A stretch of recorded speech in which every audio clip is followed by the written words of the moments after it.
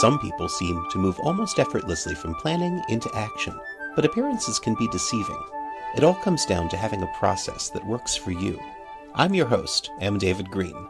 Hack the Process is a show about looking at the systems and processes that we build our lives around to support mindful, meaningful progress. This show explores ways that people get past that pivot point, from having a fantasy to putting something real out there into the world. If you're ready to stop planning and fantasizing and start taking action, let's hack the process together. Hi, I'm M. David Green, and in this episode I talk with Paula Jenkins, a transformational life coach with a background in project management, who decided to apply her practical experience to the universal quest for joy. She's also the host of a podcast called Jumpstart Your Joy, where she talks with people about the ways that they make joy part of their lives. We'll find out from Paula who her top fantasy podcast guests are, how she reconciles her work and her family life, and also she'll teach us one of the most joyful techniques ever for responding to failure. So Paula, why don't you tell our listeners a little bit about what you've been doing with your life coaching? Sure. So I started on a certification program last January, so about a year ago, and it is called the Courageous Coaching Training Program. I'll plug it a little. It was really good. For the last 11 years, though, I had been leading retreats and wanted to do more of that. So I actually worked with my own coach, Michelle Ward, for a while to kind of figure out, like, what do I want to do?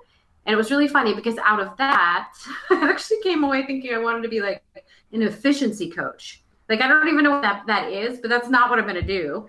And so I went to get certified for just coaching in general and realized that really transformation and, I don't know, kind of digging deep on tough topics and that kind of thing is what I really loved. You said you were originally thinking about going for being an efficiency coach. I mean, what made you think that was the right direction for you at the time? Well, I've been a project manager for even longer, like 15 years at this point. And so there's a part of me that really loves efficiency and that loves process and that loves putting things in order.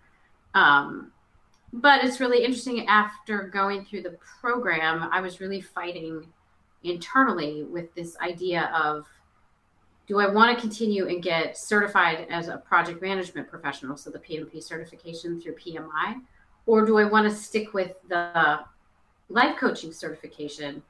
And really the heart side of it won. And I've made a very intentional decision to walk away from PMP certification, even though it was something that my job would have paid for. But I just thought, I feel like my future is much more in kind of I'll call it the healing arts. So while I love process, I just didn't think that that's where I would be in the next 15 years. I can understand that. And how do you distinguish? I mean, you use the term transformational life coach. How do you define that?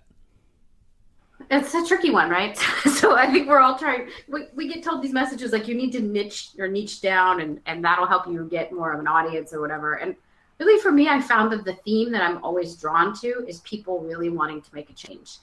Even, interestingly enough, on the process side of things, like if I come to a new company, I really like to be the person that gets in there and makes suggestions of, like, how can you do this better? And so that really nicely translated over to, not that I, as a coach, make suggestions, but I really like to walk with people as they are looking to make change in their life. And some of that came out of at the spiritual side of it. I think a lot of what I was drawn to in Christianity is the transformation and the transformative nature of that whole story. And I'm being very specific about calling it a story. Like, I love how different religions see change and how people can change by following that religion. And that's actually my educational background, which is kind of crazy. I have a Master of Arts in Religion. So, kind of crazy to walk both those lines. But as far as transformation, I also really love the work that I was doing as a retreat leader and getting to see the aha moments for people as they realize something either about themselves or about a relationship or about what they really wanted. And so that is what really drew me in. And then more recently, I had a son 5 years ago, and that was a really rough birth process. it was 56 hours and I was diagnosed with PTSD after that. So there was definitely a transformation that came for me, like who was I, and knowing that I had to fight to feel like just me. You know what I mean? So there was a transformation that happened. And through that it was really like I could see the power of both the therapist that I saw during that time, but then also some of the really deep work that I had done with trying to figure out who and what I wanted to be after that kind of an event in my life.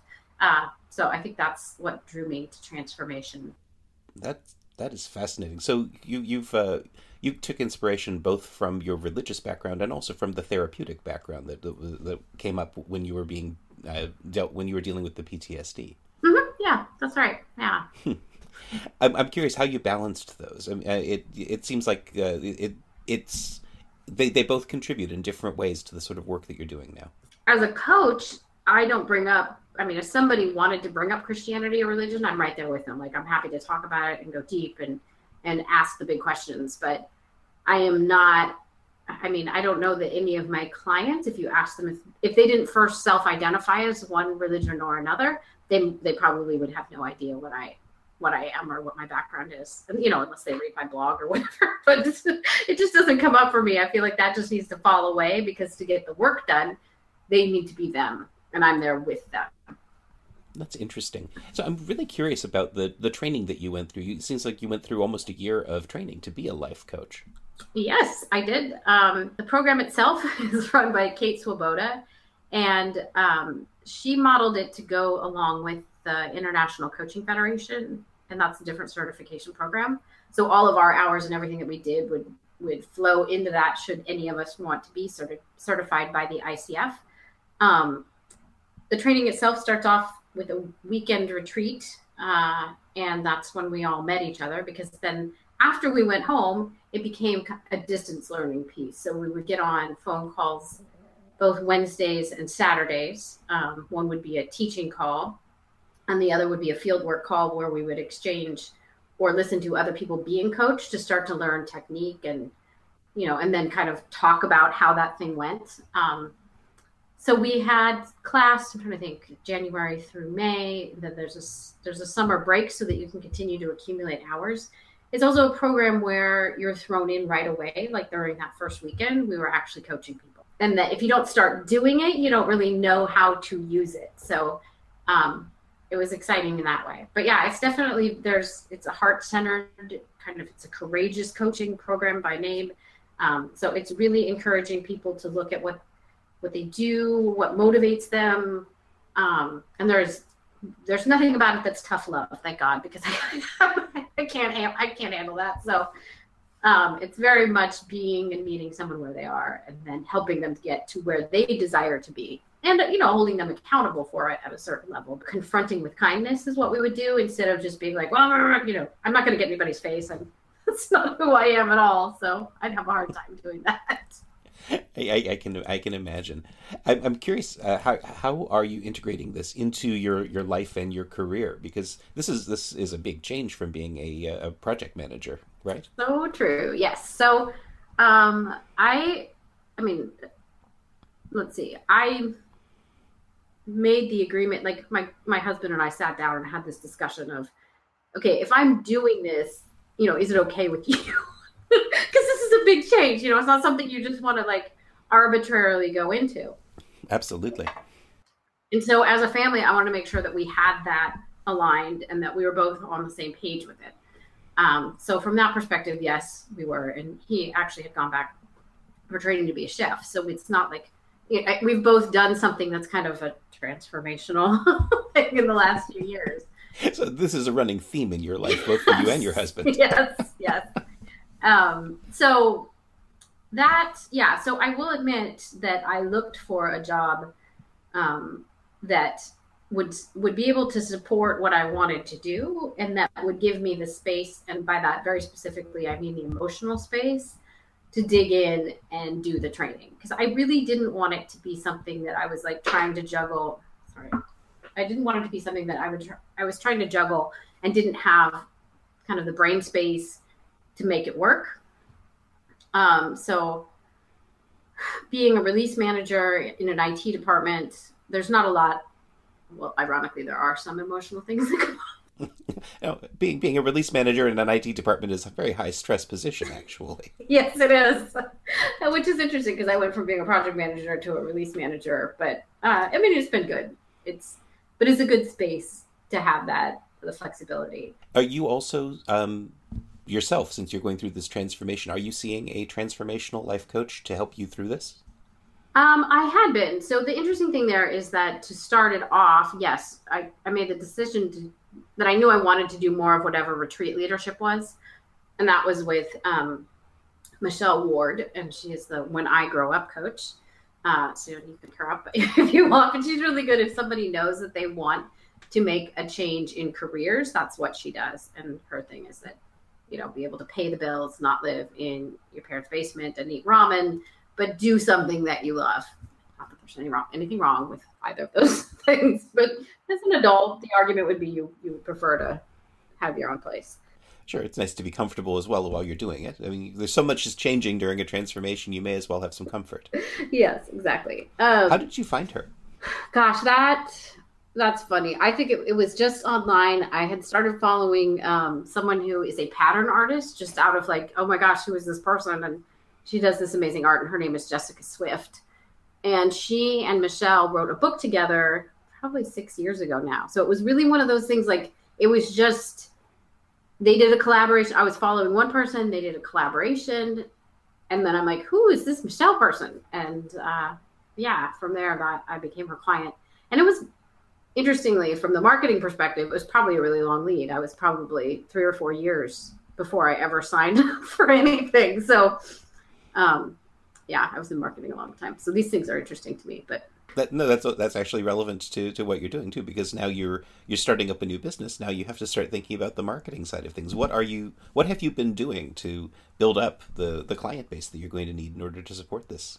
Well, one of them is a podcast. I feel like it's an excellent way for anybody that's in a consulting kind of a role, which I would consider this somewhat, but for people to start to know you, because what drew me to it was I started listening to Pat Flynn. I don't know if people know Smart Passive Income. It's an excellent podcast. I will definitely, I'll link to that in the show notes as awesome. Well. Yeah, he's charming and has a huge just a huge following. And then Lewis Howes, obviously, I find very inspirational. And I've found, and then actually Michelle Ward started a podcast as well. And I really found that it almost feels like you're spending time with these people and you get to know them really well. And I feel like that is the reason why I would want to either interview or spend time with or work with those people. So I very deliberately was like, well, I got to put myself out there. I got to be vulnerable. That's what I'm coaching people how to do. So that's one of the ways, is that I just want people to start to know who I am and connect. So the podcast starts as both a way to network with other people who are already moving forward in this area, but also as a way to market to potential clients. Sure. Yeah. And very specifically, I wanted to go after a topic that I felt passionate about, which is joy.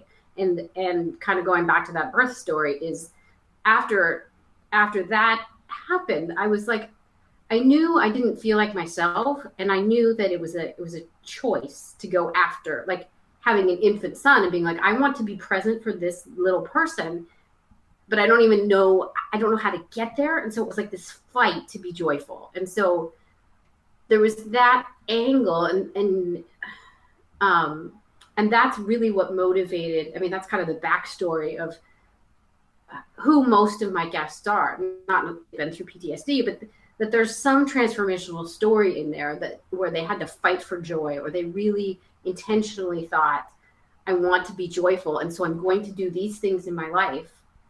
And in many cases, it's a career that then comes out of whatever that decision was. Amy Evazadeh is a doctor who is a fertility specialist, and she talks about how she heard her mom crying about, losing children.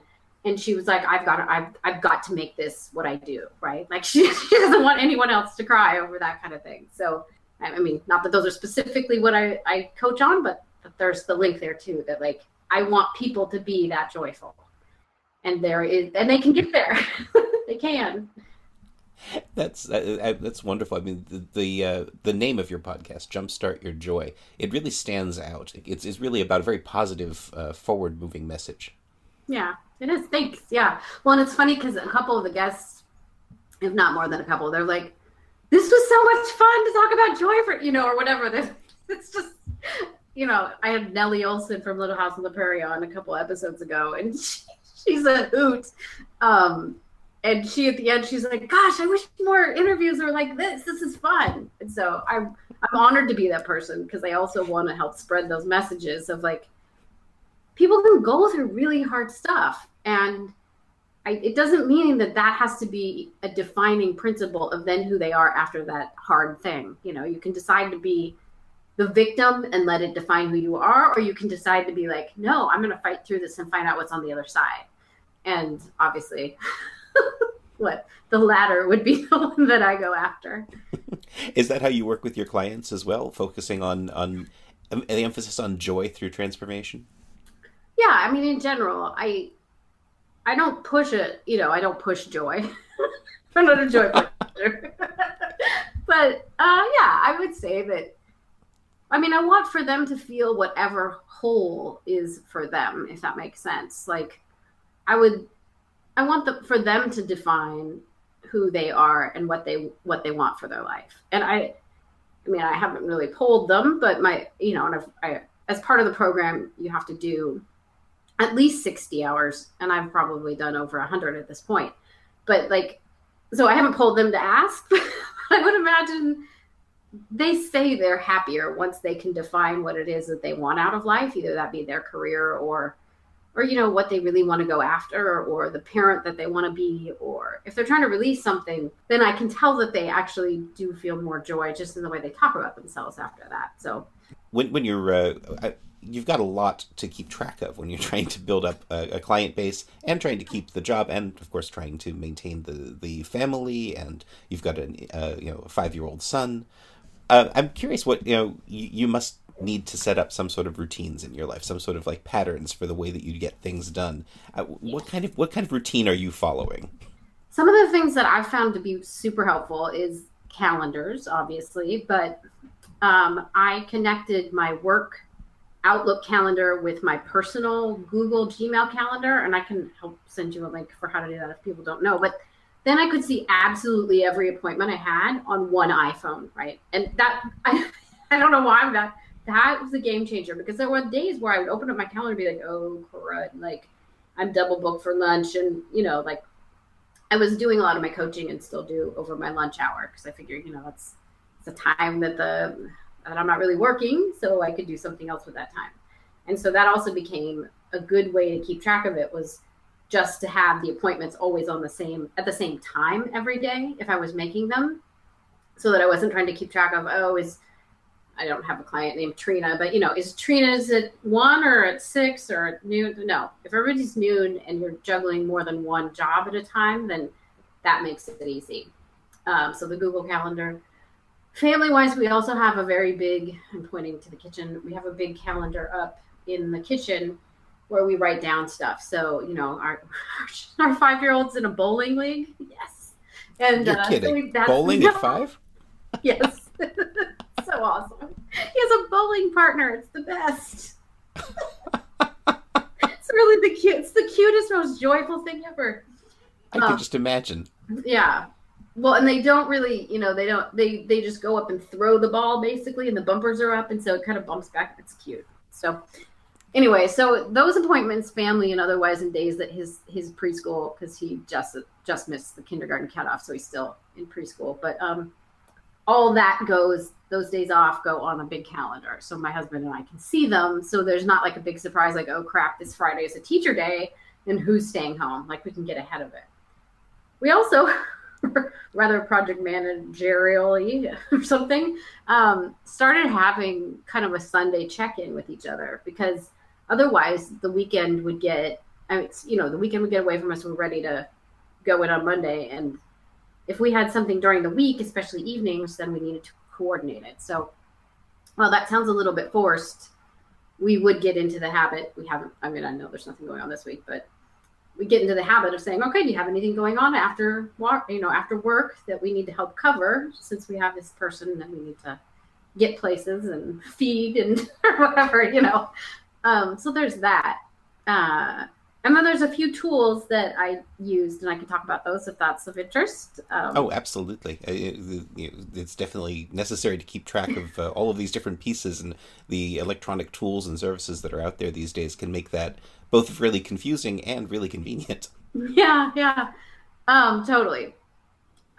So we have used Cozy, which is COZI, and it lets you just do to-do lists back and forth on multiple devices. So if there was a moment in my workday that I was like, I don't know, I've got like 10 minutes before a meeting and I can't really bust out, like a statement of work, 10 minutes, I would just pull that up and be like, oh, I need to call this person about that. And I just make a personal call. If you have a job where you can do that, if you can keep your to-do list in front of you, then you could take those minutes where you're like, that's not enough time well, it probably is enough time to do something. So using those, there's a book called The Fringe Hours. It's not really about that, but I like to call that the fringe hours, where it's like, these are just these little bits of time and the fringe time that you could use.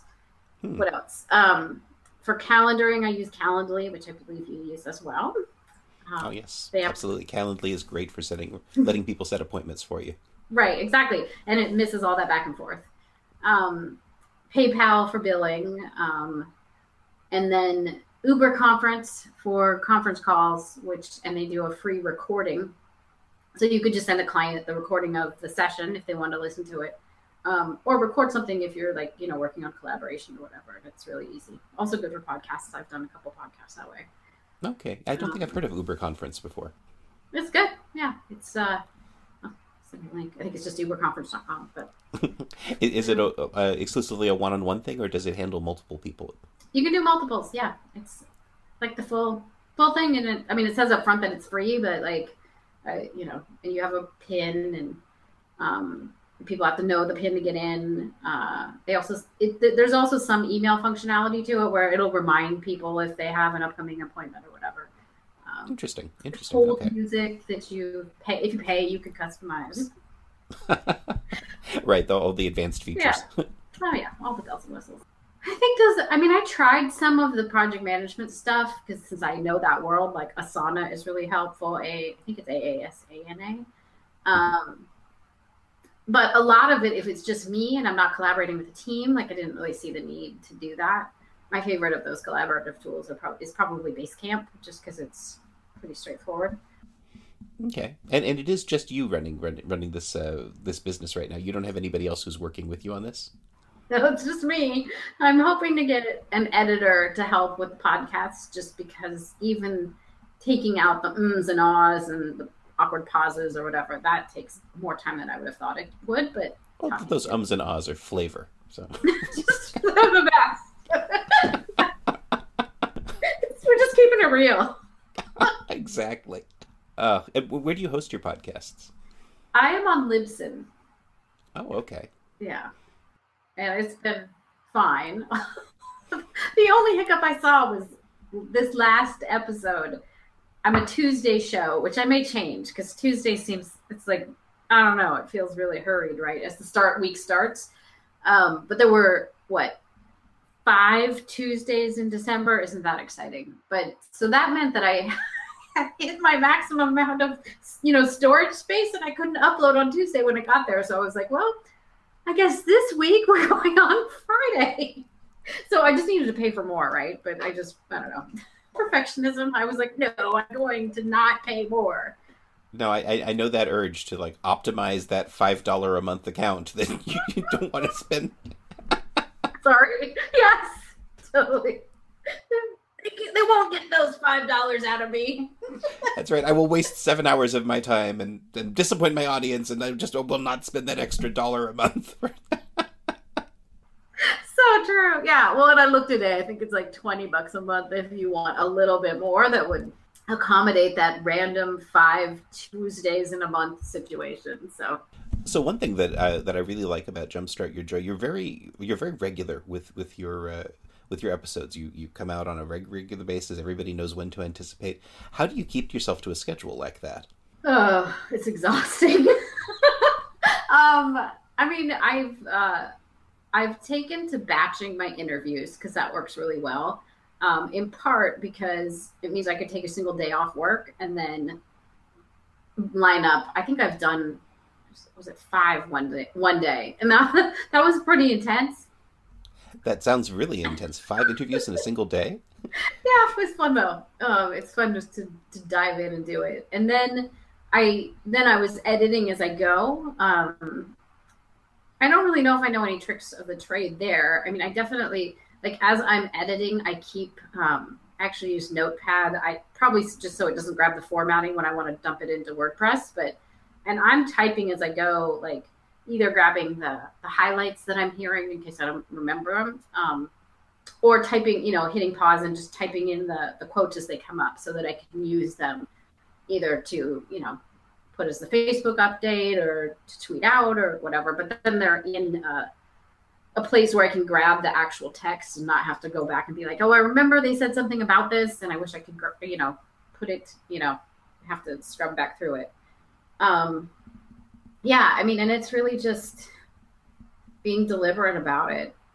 There were a couple weeks, I'm trying to think, where, like I said, Tuesday's my day. And I usually go up on Monday at midnight just so people, because I figure morning commute's the thing to grab. But then there have been times when I'm like, well, Tuesday is Tuesday, and either whatever happened, I'm going at 11 p.m. So, it's also allowing yourself, giving yourself permission to just be a little bit flexible and not beating yourself up if it doesn't happen at midnight on Monday. Well, you're a lot more regular than a lot of other podcasters out there, and Thanks. I think that's an advantage. I think people appreciate that. Thanks. Yeah. How do you keep yourself motivated to keep this going? Because it's a big challenge, I'm sure. It is. Well, I mean, this will sound a little bit campy, but I mean, I find that there is something about every one of the guests that I've had on that it just delights me. And that, I mean, I've jokingly said to someone like, I feel like I have a little crush on every guest, like in a silly little way. And it's them. It's like knowing that I get to talk to really cool people. For me, talking to Nellie Olson was absurdly awesome because like I loved Little House on the Prairie growing up. And so knowing that I don't know who will say yes next, there's something about the chase as well of, having a running list like for the next year. I would love, I'll keep saying this because I want all four of these people to say yes. But Boy George, Elizabeth Gilbert, Ram Dass, and Betty White. Like what's more joyful than that four? I would listen to all four of those. Yeah. That's an awesome list. Yeah, that's my aspirational list.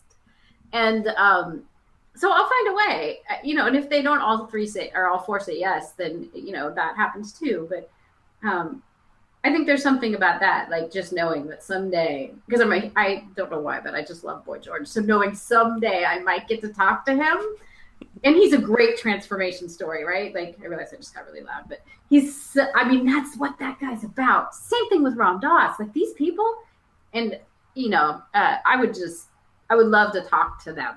The aspirational quality of who you might get to speak to, and then I think there's also the other piece of knowing that getting to share some of these stories, because I love the higher profile guests. I mean, who doesn't? But there's something about being able to share some of, real people stories that is also really motivating, because I think like my friend Rachel Maddox is one of the guests that I had on too. And she went through sexual trauma as a child, which is like, not an uplifting topic, but she just wrote a book called Secret Bad Girl about it. And to have her on and have her talk about that transformation and know that it might help some other people either just feel like they're not alone or feel like somebody else gets me or whatever it is, like knowing that you might give somebody else that little bump of joy or that bump of hope or whatever it is that keeps them going, like that also is totally motivating. Even in like the hard times, it's like somebody else needs this message. So I'm honored to even be a part of it.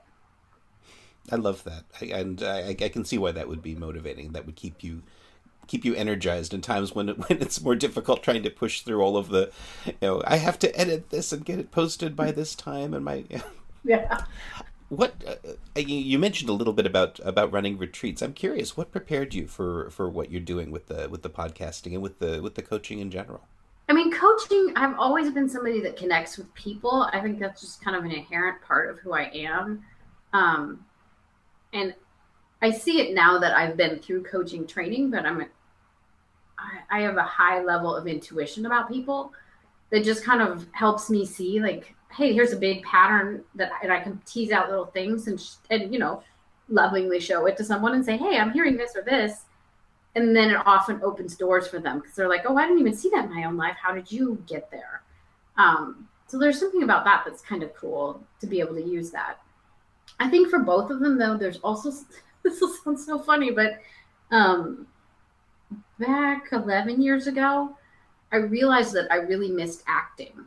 Well, not that I was ever a professional, but back in college and high school, I did a lot of it. And so I was like, hey, I want to do more of that. Again, following the what do you want to do more of theme. And then upstairs from there, so I went to ACTA in San Francisco. The class upstairs was improv. And I was like, I don't know what that is, but I'm going to do that next. So I started taking improv there and then moved over to Bay Area Theater Sports, which is also San Francisco, for a while. I think I've been through almost all their training. Improv is amazingly good at teaching both interview skills, coaching skills. They're very similar because it's holding space. It's being really present for people. It's listening really closely to what they're saying. And then being really heartfelt and genuine in what the response is that you give back to them. So it's strangely not something that's usually comedy is, I think, what my biggest teacher was for that. That makes perfect sense. And when I listen to you doing an interview on your podcast, one of the things that I love is the way that you stay engaged and you keep drawing your guest forward and building on what's there. It's like you're building a scene in an improv situation, and I can really see that training there. Thank you. That's a high compliment. So thank you. Yeah, I guess the piece that is standing out to me is that in improv, you very quickly learn that it's great to take risks. One of my favorite lessons from improv is, as a troupe is like kind of training together and you're running scenes and just because, I mean, if you do see an improv troupe, it is really improv. Like they didn't practice scenes with words and then just change it up. Like it really is live. And so to be vulnerable and take the risk to say something in front of a crowd that might be a little bit like, what is that? You have to get really far into your gut with it. And you also have to have this confidence that what you're about to say is genuinely and authentically enough you and your point of view that it will either be funny or land or, you know what I mean, or offer an insight. But there's also the total opportunity to just fail, right? And so as a group, if somebody does one of those where it's just like a really weird, awkward moment, I mean, we were encouraged to put our hands up and just go, I failed! And then everyone claps. Oh, we need to do that in our lives. We need to have the opportunity. I failed. I failed! Yay! Yeah, and that celebration that you took the risk and that you couldn't have failed unless you took the risk. So there's something about that. And the other one that I think is really awesome, which I don't know, accepting all offers is nice as well, because it means if somebody puts something out there, it's the yes and, right? You're building on a scene. You're not just going, somebody endows you with, well, hello, Dr. Smith. You say, well, hello. I mean, you want to call me a nurse, whatever, but hello, Nurse Jenkins, like you're yesing your way through the scene, right? You're not like, no, I'm not a doctor, because that stops the energy, it stops the flow. So I think there's pieces of both those that that tie into podcasting, because you have to be able to take the risk and be authentically you and make the space welcoming enough so that somebody else feels like, hey, if I fail, this other person's got me. And I think that's what makes a good good interviewing experience, at least, right? Like, I think you do a really good job of that, and I think that your guests feel that too. There's a level of comfort and intimacy. It's like being let in on a private conversation between friends, and it really feels nice to listen to. thank you so much. That means a lot. Yeah, thank you. When you were starting off, I'm curious if you had role models that you were modeling yourself after as you've been doing this. Um, well, I really like Fresh Air on NPR. Not that she's a podcaster. Well, if you're going to cross the lines between improvisation and podcasting, you may as well bring in radio as well. Yeah. So, Terry Gross, right? Is that her? I think. Yes, Fresh Air with Terry Fresh Gross. Air. Yeah. So she's good, and I love that she's vulnerable and takes risks with people, and it's just really personable. Like, not a lot of interviews do that, right? Like, they're not themselves. They just, here's my list. I think Jess Lively, who is the Lively Show, she's a podcast. She does a really nice job with interview style. And she's very buttoned up. You can tell she does her homework, which is really welcome. You know, when an audience knows, hey, this person has read the book or, you know, read all the books. Like, there's that depth of knowledge that comes out of that. I would say Michelle Ward does a really lovely job of being authentically her. She was a theater actress, Broadway actress before she became a life coach, and she's a lot of fun. And I just love that she puts her personality into everything. When you're listening to these things out there and you're trying to figure out what you want to model, I'm curious how you prepare yourself for a podcast. What sorts of preparation do you do before you have a guest on? That's a good question. I will say that to begin, like when I started out, I picked a lot of people that I already knew fairly well. And that was for a couple reasons. I wanted to make sure that the authentic me came out, because I wanted people to feel like, I don't know, I wanted to feel like I could be genuine. Not that I can't be genuine with people I don't know, but it gave me a nice launch pad, if you will. I'm careful to read the most recent book, at least, of someone. So when I interviewed Allison Arngrim / Nellie Olson, she has a great book, and I made sure to read it, you know, cover to cover.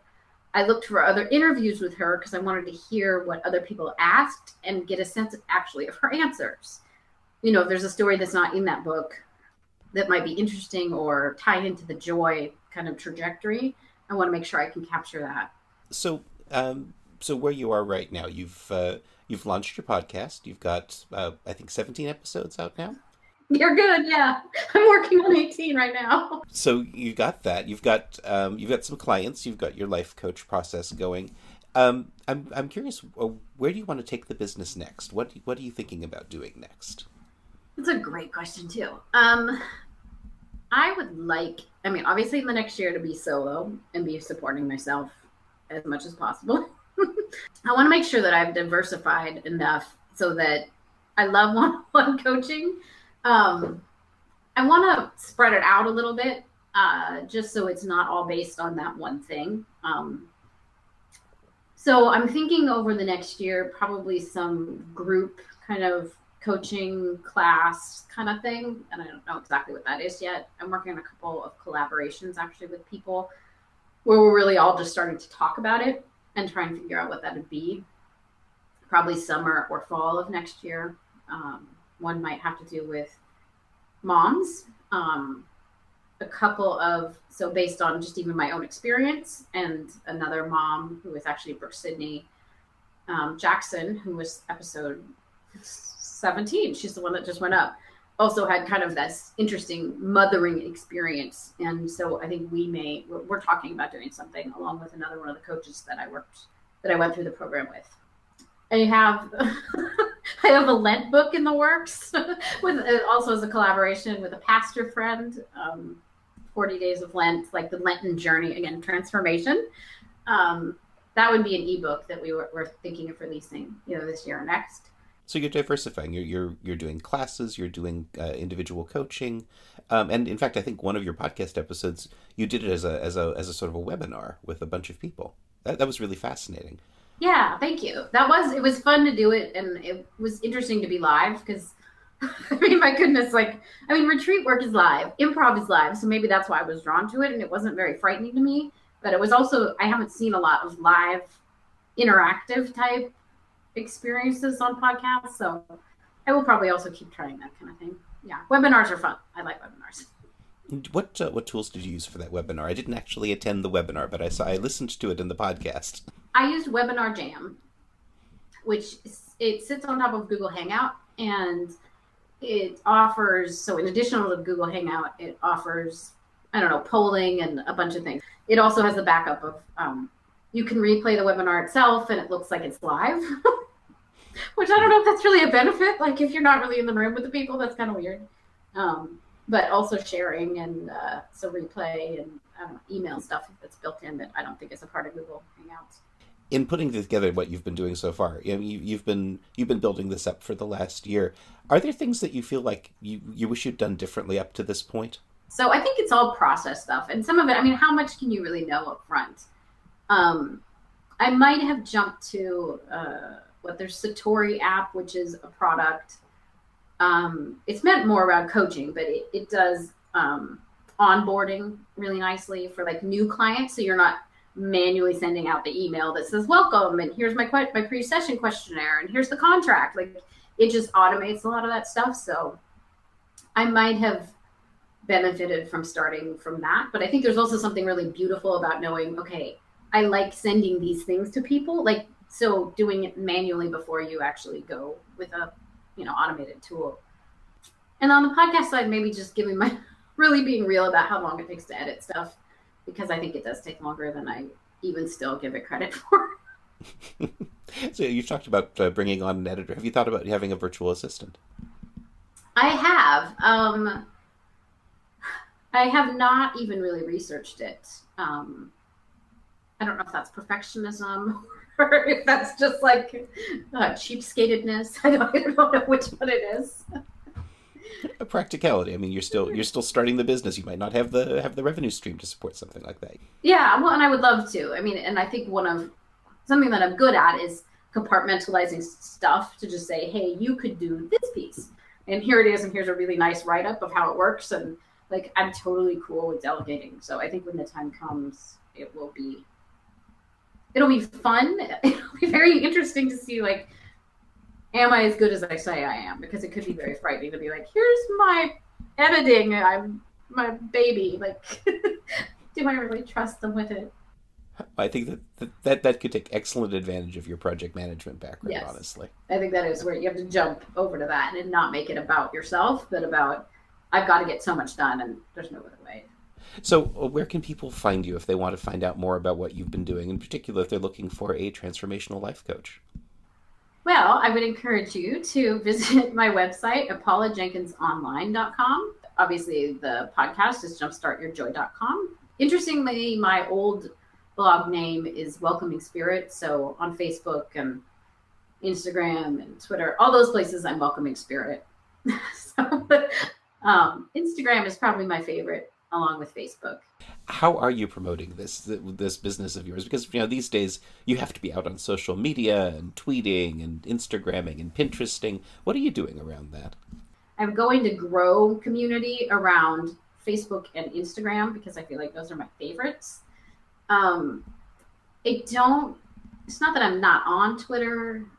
I just feel like I'm screaming in a loud hallway, and like if somebody pays it, I just don't feel like there's a connection. I don't feel a connection on Twitter, so I'm sure I don't seem connected on Twitter. So that's probably a place for me to broadcast a few things, but not really engage too much. And then I think Pinterest is really interesting for podcasts and what I would call, from a publishing background a while back, but like evergreen content, stuff that has a shelf life that could go out or be, something useful at any time is what evergreen is. So, many of my episodes are just interesting because they're an interview with somebody that people might connect with. And so really making sure that I'm optimizing and making, the long vertical images for stuff on Pinterest, I think is one way that I'm trying to get that growth. Well, cool. This has been really fascinating, and I appreciate you making the time to come and talk with us and share all of those resources and tips with our listeners. Of course, yeah, it's a joy to get to talk to you. Thank you for having me on. It has been a joy talking with you as well. Are you glad you listened to this episode of Hack the Process? Then take an action now. Make a note about something you just heard and how it's going to help you as you hack your own process. And let me know about it. This has been M. David Green, your host for Hack the Process. You can tweet me at Hack the Process, leave a review for the show on iTunes, and visit hacktheprocess.com to check out the show notes for this episode and join our community of process hackers. Thanks for listening.